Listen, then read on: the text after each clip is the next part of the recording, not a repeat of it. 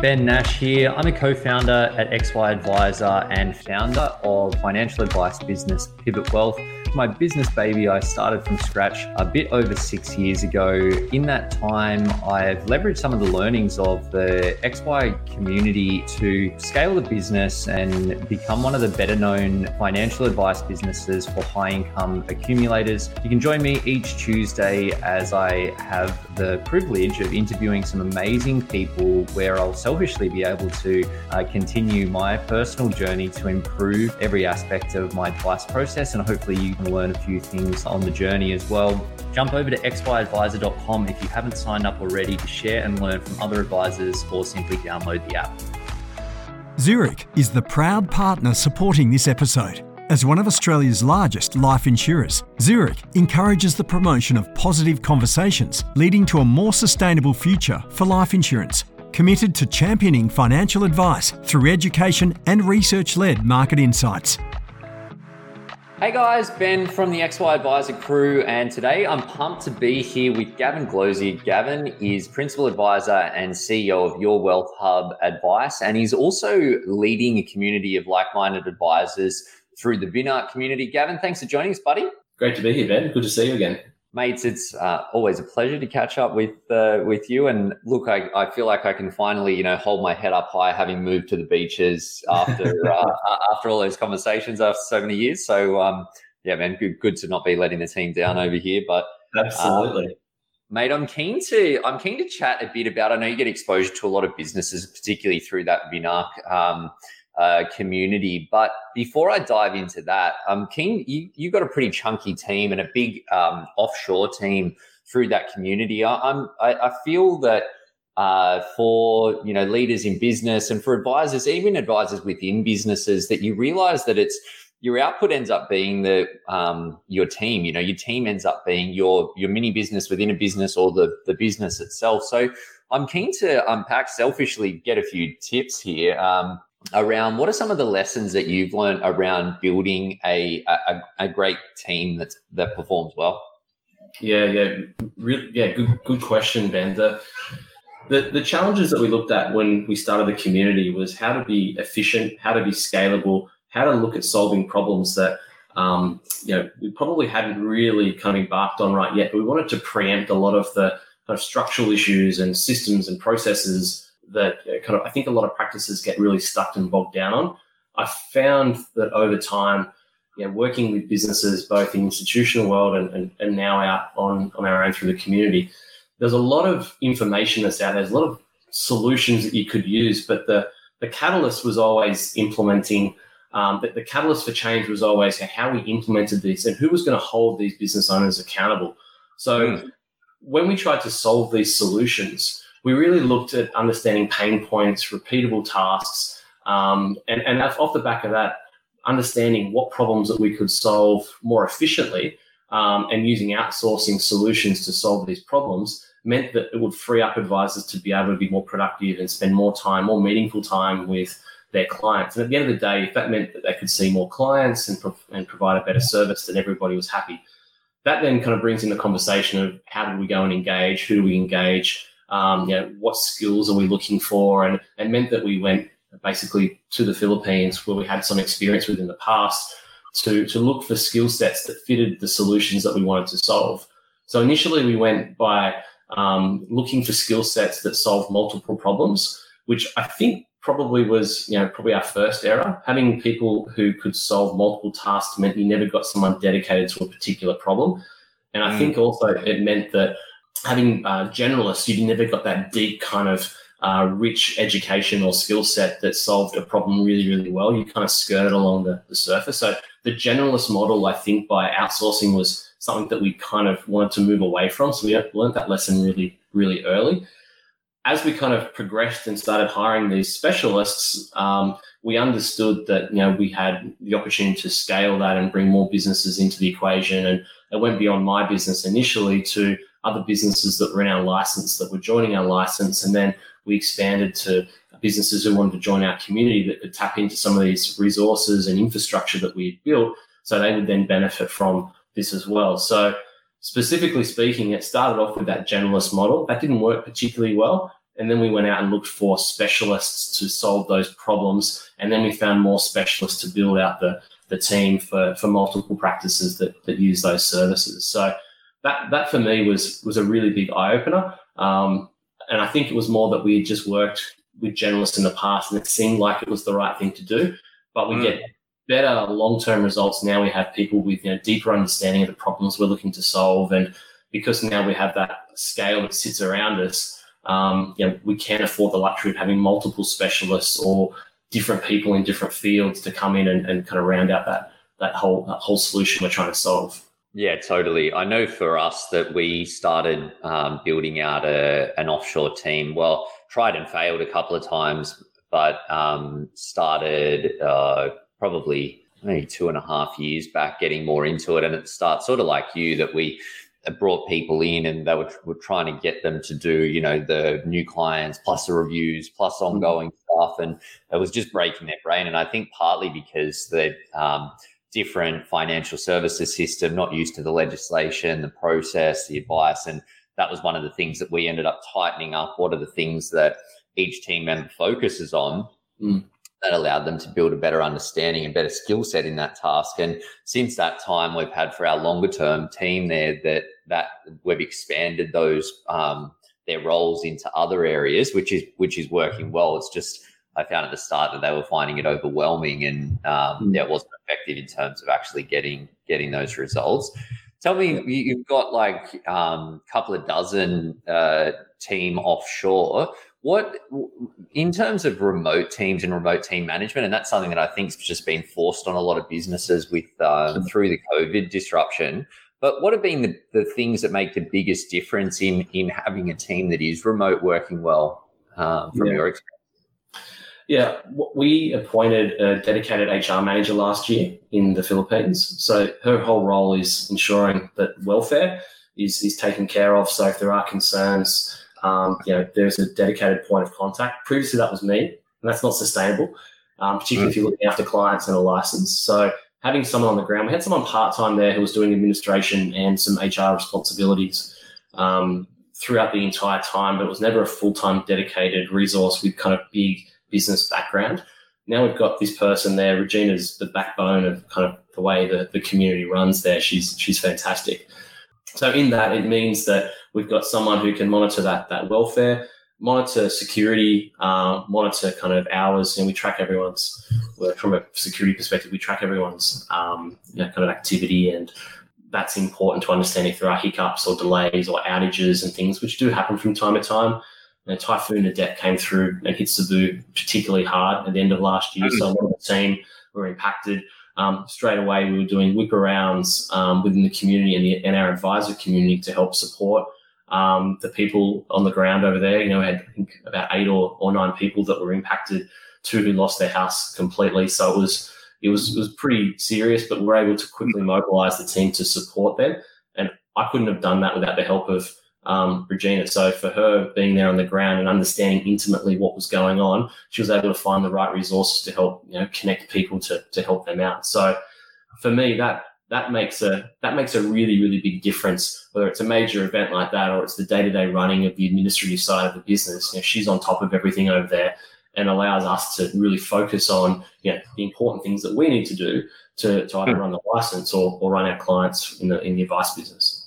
Yeah, totally. I know for us, we use BA Platinum as a BPO, and one of the things that was such a huge help when that typhoon hit is that those guys were just all over it with looking after the team, making sure that they were sweet. They set up like a place they could go, and some people didn't have access to food and water and stuff even. So having that layer of support, I think, is key, and especially as your team grows, just from the administration side, that it does become challenging for onshore and offshore teams. So the support there is.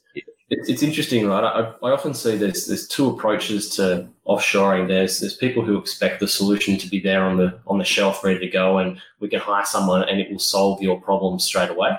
And then you get the other who are willing to work with the team member as part of this broader team with the feel, the look and feel of kind of what it is to be working in the same office as this person. That inclusion creates loyalty. That inclusion creates longevity in their business. And you get far more out if you're putting as much as you can into it. And I've seen many times, and we always stipulate when staff are hired, you need to put the time in, you need to build the processes, you need to make sure it's really clear and apparent for the person who's coming in what it is their role is, and then how they need to execute. And you need to put that time in. And I've seen it fail too many times with people wanting to have a solution off the shelf, and they don't put the time in, and they wonder why it's not working, and they go back to hiring these tasks that can be performed by talent offshore, yet they employ someone over here at 2, 3, 4 times as much because they're afraid of that change. And that's that critical business. In an environment, I think, where businesses are struggling to remain profitable,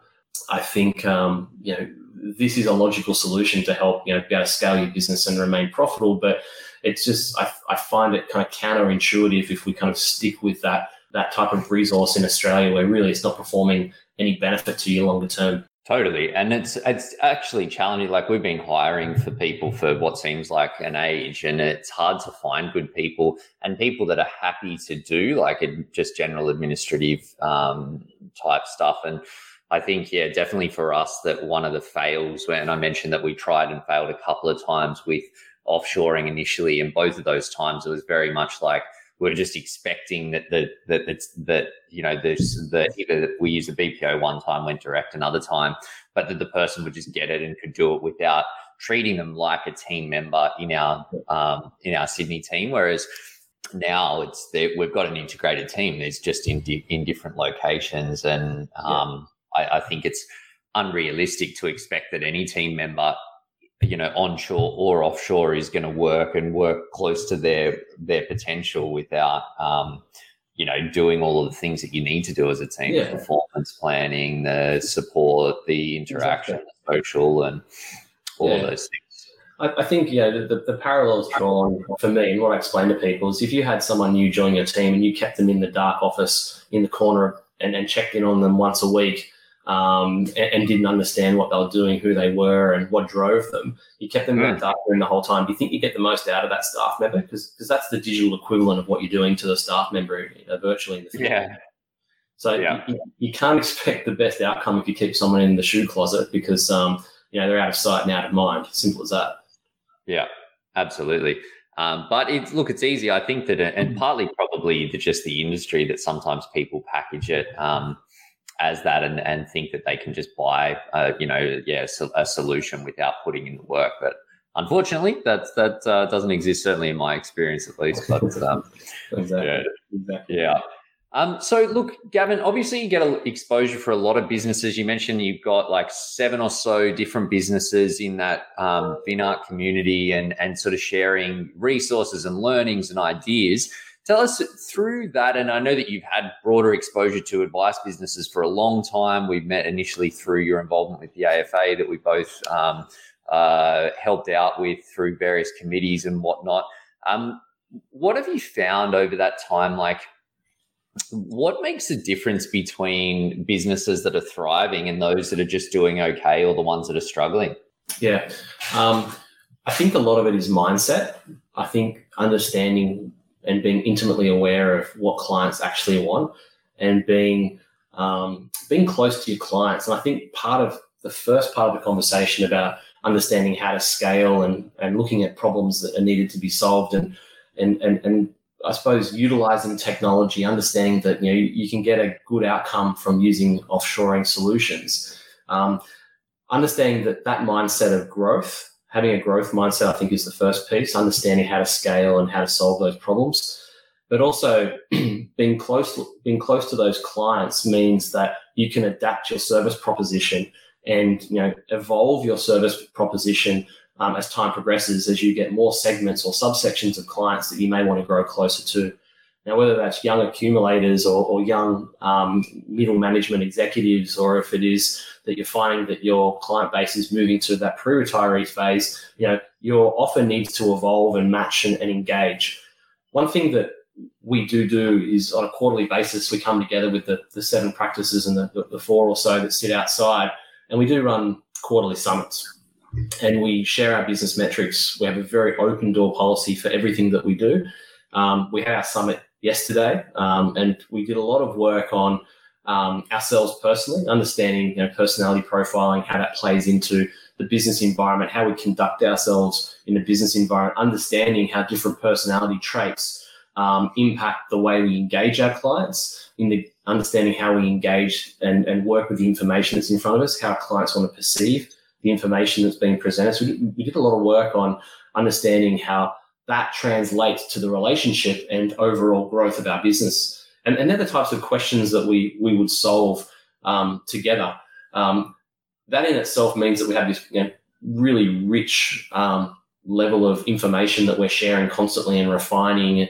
And I think that openness to change in that growth mindset, by utilizing that shared knowledge and that shared understanding of common problems, means that we can adapt very quickly. We can be nimble and be able to adapt our service propositions and adapt for change and working with our clients. And I think that's what I've seen across bigger businesses. Some of the biggest firms that are out there, they still are relatively nimble and can act quickly, albeit they may be managing a couple of $1 billion worth of management with a couple of thousand clients.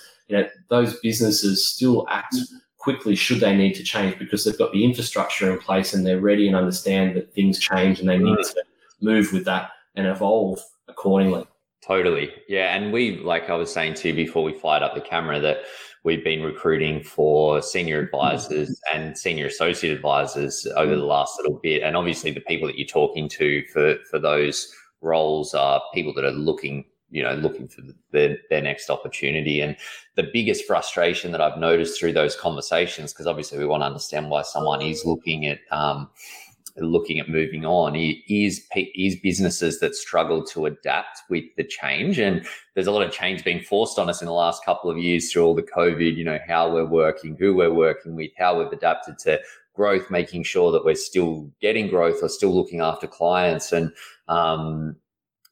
not struggling on that front. But it's really those businesses that the ones that have taken the longest, or they can't budge on certain things, that it becomes a real frustration. I think definitely when you're younger as well, that you feel like you've got just a naturally, expectation of change. So that means that when they're not happening, when it seems like a simple thing, and sometimes it can be a simple thing, but for bigger orgs, maybe not so much. It pisses a lot of people off, and I think for business owners, if you're not don't have that flexibility, then it can be hard to keep good people and to keep a good environment as well within businesses. But we've done a lot of that same personality, or like personality behavioral profiling, and I find that stuff intriguing as well. We do that with all of our new team when they come into the business, and it does drive a lot of, we use the wealth dynamics profiling. It's like how people think, and understanding where you're in flow, where you're not in flow. Then also that I've been doing it, I got exposed to it through our business coach that we've been working with for about 5 years, and in that time I've learned a lot, that it also is how you communicate with people. I like bullet points and succinct communication, whereas some people that they need the story that sits behind it, or they can't sort of grasp, and they think that the bullet points are aggressive. And obviously it takes all types of people to create a good team, but it's super fascinating with that stuff. But it is some good insight. Yeah, absolutely. And a couple of our advisors, they're outliers on some of those personality traits, very dominant in particular traits, be it extrovert or introvert or whatever it may be. And some of those people will want to sit behind the screen and email out to the client what it is, the message they're trying to send. But all the client wants is to sit down in front of you and actually discuss what's going on. They don't want to read an email because they don't feel emotionally connected to the message. And I think being acutely aware of how people perceive information and how you need to adjust, I think is a skill in itself that I think is, I wouldn't say it's unique to financial advisors, because there's other people who sit in similar positions of immense kind of importance in people's lives. But, we certainly play a critical role in, being acutely aware of how we respond to situations and how we act in certain situations, how we interpret data, and how you should be translating that is hugely valuable. And it's part of the reason why I think it's so important what we do. That being said, I think advisors themselves, I've been in the industry for 20 years this year, and I've seen so much change the entire duration of my 20 years. I think for a lot of advisors, change is just this one constant. Now, if it's not, at the moment, you look over the past month, things that have been happening, you look over the past 6 months, things that have been happening, the amount of legislative change that's occurred. But then you go back to Royal Commission, you go back to FOFA introduction, you go back to choice of super funds, you go back to FSRA launching the interim period, Wallace inquiry. You start going through this change has been this change is almost normal. And I think the beautiful thing that we have been able to do as practices is been able to be agile and nimble and change accordingly. Whether it's been forced upon us and we've liked it or not, the reality is businesses have always had the ability to change, and we will always have the ability to change going forward. And I think that agility means we are well placed to work with clients as their needs change as well. And I think that's a part that, we really don't celebrate a lot, is the fact that we have actually endured change, but we should be wearing it as a badge of honor as opposed to running away from it and saying we're never going to change. Well, the reality is we have. That's it. Totally. Yeah, well, the rate of change is increasing as well. And I think that we've seen some pretty significant legislative changes, which has sort of dragged advice out of the age of those conflicts and things that did really have a negative impact on the reputation of the industry. Thankfully, we seem to be close to where I don't know that there's going to be such drastic changes in terms of the approach, because they're ultimately working towards making sure that advice, that your clients, that you look after your clients, that you contact your clients, that you deliver what you're supposed to deliver. And, arguably that should have existed for some time prior to it actually coming in. But I don't, and no doubt things will change around the edges, but I feel like a lot of the core stuff is there. But regardless, if there's not another lick of legislative change for the next decade, it's still going to be an immense amount of change with how we're interacting with our clients, how we're working with our teams, what solutions we're delivering for our clients, like what makes sense for them to be smart with their money and all of those things. So, I think if you haven't figured out how to change by now, you're going to really struggle to be part of the future of the profession. So definitely a skill set in itself. I agree. I think kind of normalizing the use of technology, I think, has been just the rate of change that took place in the last 2 years as people saw the inability to sit in front of a client face to face, and the speed at which clients adapted and were completely comfortable after years of hearing clients don't want to sit in front of a screen. How efficient is it sitting in front of a screen?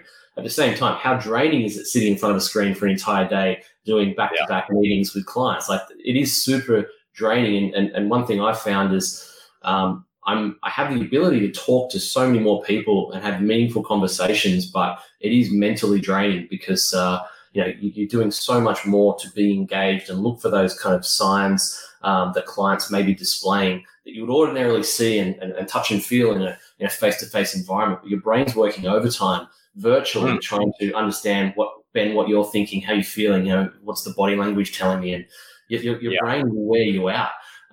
Doing a full day of that. So I'm finding mentally it's more draining, but I think it's proven that the adoption of technology was always going to happen. It's just been forced upon many people. And I know I've not had one client who said, no, I don't want to catch up virtually through that period.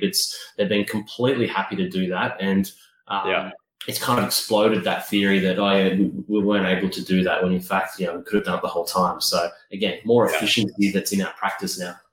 Yeah, absolutely. And we always had an element of virtual in our meetings. Like, we had 3 or 4 meetings in our advice process, and we always used to do one of them virtually. But we're doing, I can't even remember the last time we did a face-to-face meeting, although there have been a couple of clients that were keen to come in between the last couple of lockdowns.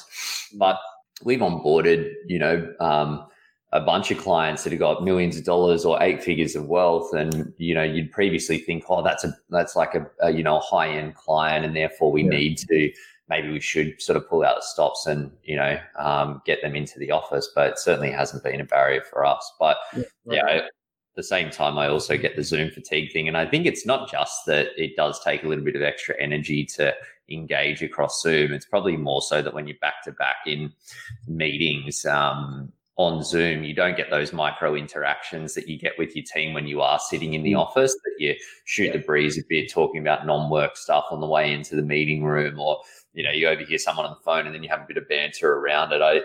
As much as I'm a massive introvert and I love working from home, but I found it draining to just go Zoom this, phone call there, do an email. Like, it's just bang, bang, bang. And it's like humans aren't built to work, just like be on that all the time. So I agree.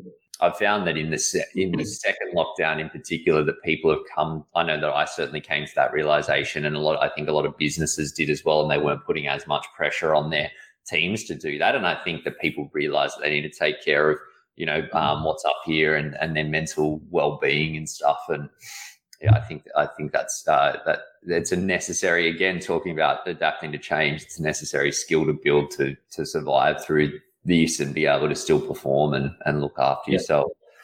Gab, what are you seeing in terms of trends at the moment with the businesses in your community? Like, what are the key sort of pain points or focus for those businesses?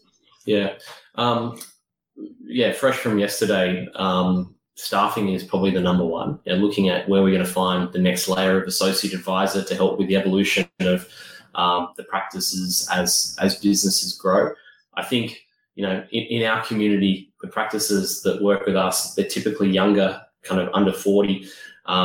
They are growth focused. They've been working elsewhere and now they've got their own practice. So they're really keen to see that evolution of technology, scalable growth. But the challenge comes with, at what point do you bring in another advisor? And I think that's really holding a few people kind of back, I think, from the growth that they probably would want.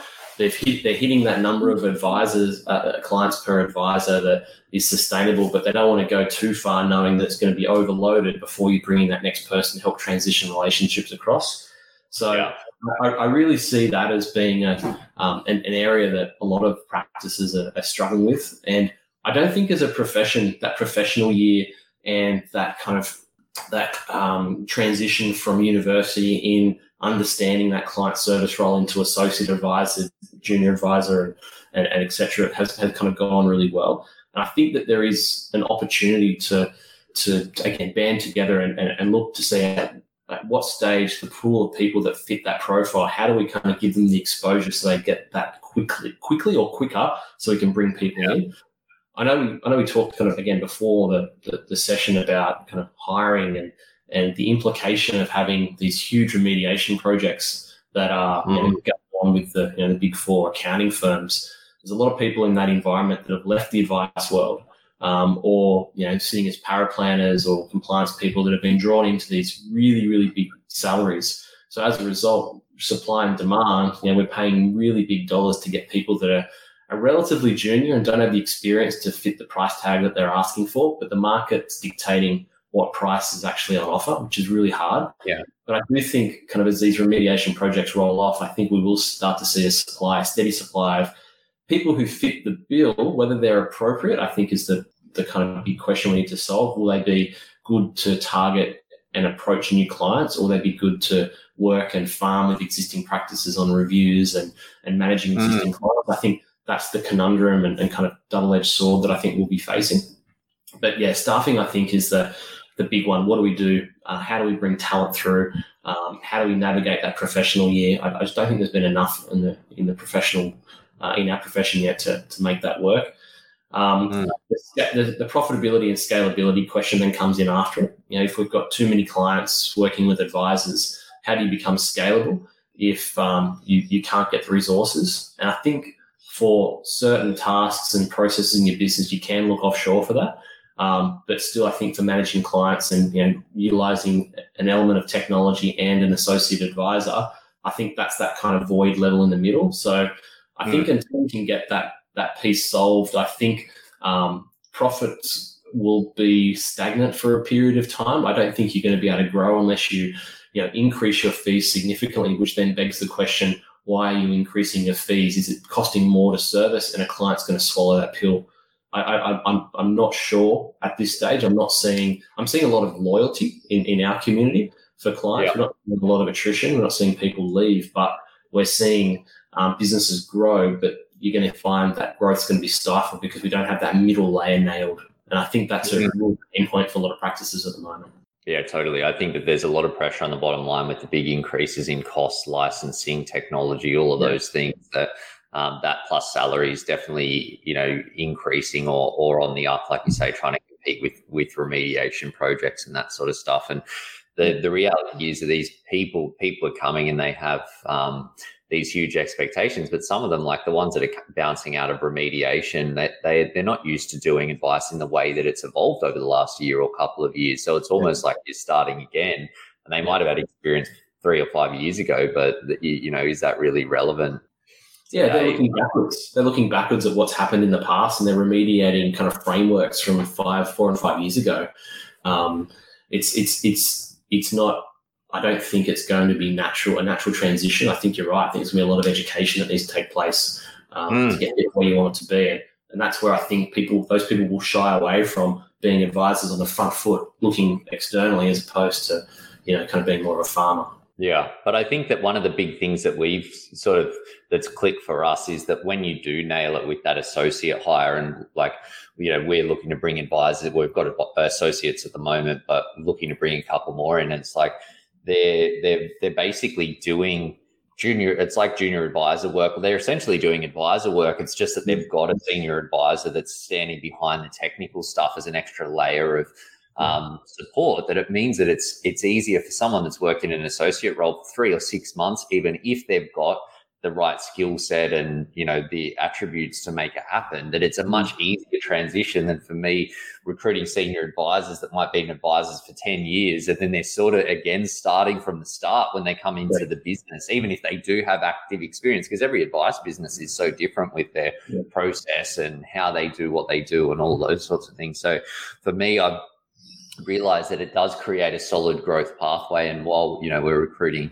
for these 2 senior advisors at the moment, would probably be the last time we do that, because now we're growing our own seniors, that you just end up with a steady supply, which is great for a growing business. But I think it's that how you plan around it, and there's different levels of, you get your team, so you've got lots of advisors and less support staff. It's more profitable because you've got more revenue, but then everyone's under pressure, and then you put more support staff and you got, the balance changes, and then you got more costs and challenging to balance it around as well. So haven't fully cracked the code yet, but I think that finding that, getting clarity on what that looks like and making sure that it works as you do grow, as opposed to like what we've done in the past is more reactive. That it's something that you need to nail, especially given how quickly things can change in the current environment.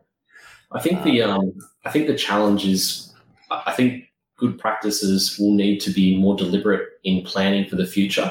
And depending on what growth trajectory you're on, you'll need to start putting some frameworks and timing around when those hires need to take place, because it's taking longer to find that talent. It's almost a chicken or the egg style conversation. And excuse the kind of piss poor kind of analogy, but it's so true that if you really are looking at that growth phase as being the next 5 years, and you expect X number of clients to come through, and off the back of that, there's X amount of implementation and everything else, the business needs to fatten up around to manage that. But you can't bring someone in ready trained at that point. So the revenue growth between now and that point when you need them needs to almost be sacrificed to get the training in place and to build out the team. So you're preempting what's going to happen so you don't implode when all these revenue clients are coming on and you're falling over yourself because you haven't kind of planned adequately. And that hire, as you've said, the issue is it's just taking far longer to find the talent that you need, but it's going to hit profitability in the short term. And that's why I think businesses will stagnate short term as they're investing in getting that talent. Yeah. But you've got to, given that the amount of inputs there, it's more important than ever, I think, that you're focusing on your numbers and making sure that you're rock solid so that you can balance that and do it in a way that actually works for your business, because you don't want to be going backwards or, you blow up your war chest and then, it creates risk in your business as well. So mate, I could honestly geek out all day on the HR growth stuff. As I was saying to you before, that it's been the last 6 months, it's been a massive sort of building that muscle for us in the business, and it's super, super interesting. And then you've got, like, even with all of those things and the planning that you put into it, there's a human element, and everyone's different and different skill sets and approaches, that it's like a weird game of Tetris, but it's an interesting one to try and crack for sure. Yeah, absolutely. I think businesses are being far more deliberate now in that planning process. I think kind of 10 years ago, you asked to practice, what's your profit number? They would have kind of, eyes would have rolled and said, oh, look, I pull out X amount, and that's pretty good. How much money do you make? Where are your expenses? Where are your pain points in your business? I think the generation that are coming through now are far more acutely aware of what's actually happening in their practice. They're being far more deliberate about where they're spending money, and they have longer, well thought out planning processes, so they understand and they can start to preempt. That's my experience. That's what we're seeing in our community. It's going to be different for different communities depending on the phase that they're sitting in. But I think good practices now need to think as business owners, not as financial advisors working with clients. They're running good practices, and they need to be very deliberate around how they're allocating funds and where they're going and what infrastructure they need on that journey as well. Totally. And it's different skill sets and muscles that you need to build as well. That this is something that our business coach talks a lot about, that it's like the skills that get you to being a great advisor don't necessarily mean you're going to be a great business owner. So you need to work at that and put people around you that can support that as well. But it's an interesting journey to be on for sure. Mate, look, I could honestly talk about this all day, but I won't break your brain too much with the HR talk. Gavin, thank you so much for sharing your insights, buddy. My last question for you is that if you could go back to little Gav, 20 years ago, fresh-faced and starry-eyed coming into the industry, what would be your one big piece of advice? Oh wow, that's a big loaded question. 20 years ago when I started in finance, I really didn't know an awful lot, and I think looking back now, I know I didn't know a lot, and I think probably the education piece for me kind of took a while to kind of continue on. Like I learned a lot on the job in the institutional world in Royal Sun Alliance, which morphed into Astron, etc. I think had I done more study earlier, I think I would have kind of broadened my horizons probably a little bit more, a little quicker. I think that would have kind of been the case. So I think the education piece, doing as much as I could have done earlier, would have definitely helped me and put me in a strong position. That being said, I'm very happy with how things are going now and the evolution of my career and how things have gone. But I think education for me, I think is definitely the key. I think of learning and being more aware of what's not just happening in our environment, but kind of globally as well. So I think I think that different thinking kind of pays dividends, and along that journey, you get to meet a lot of different people, and I've been very fortunate to have some great mentors and work with some really brilliant minds over the years, and in that learnt so much from them. And I think being open at that stage to being a sponge put me in a good position. But I think doing more early on would have helped me a lot as well. Love it. I think it's all a journey, and the formal stuff I think supplements. Sometimes experience is the best teacher. With different things as well. So, mate, thank you again so much. Really appreciate you sharing your insights. Yeah, no worries. Great to be on the XY podcast again. Cheers, Gav. All good, mate. We'll see you next time. Great. Thanks, Ben. Cheers, mate.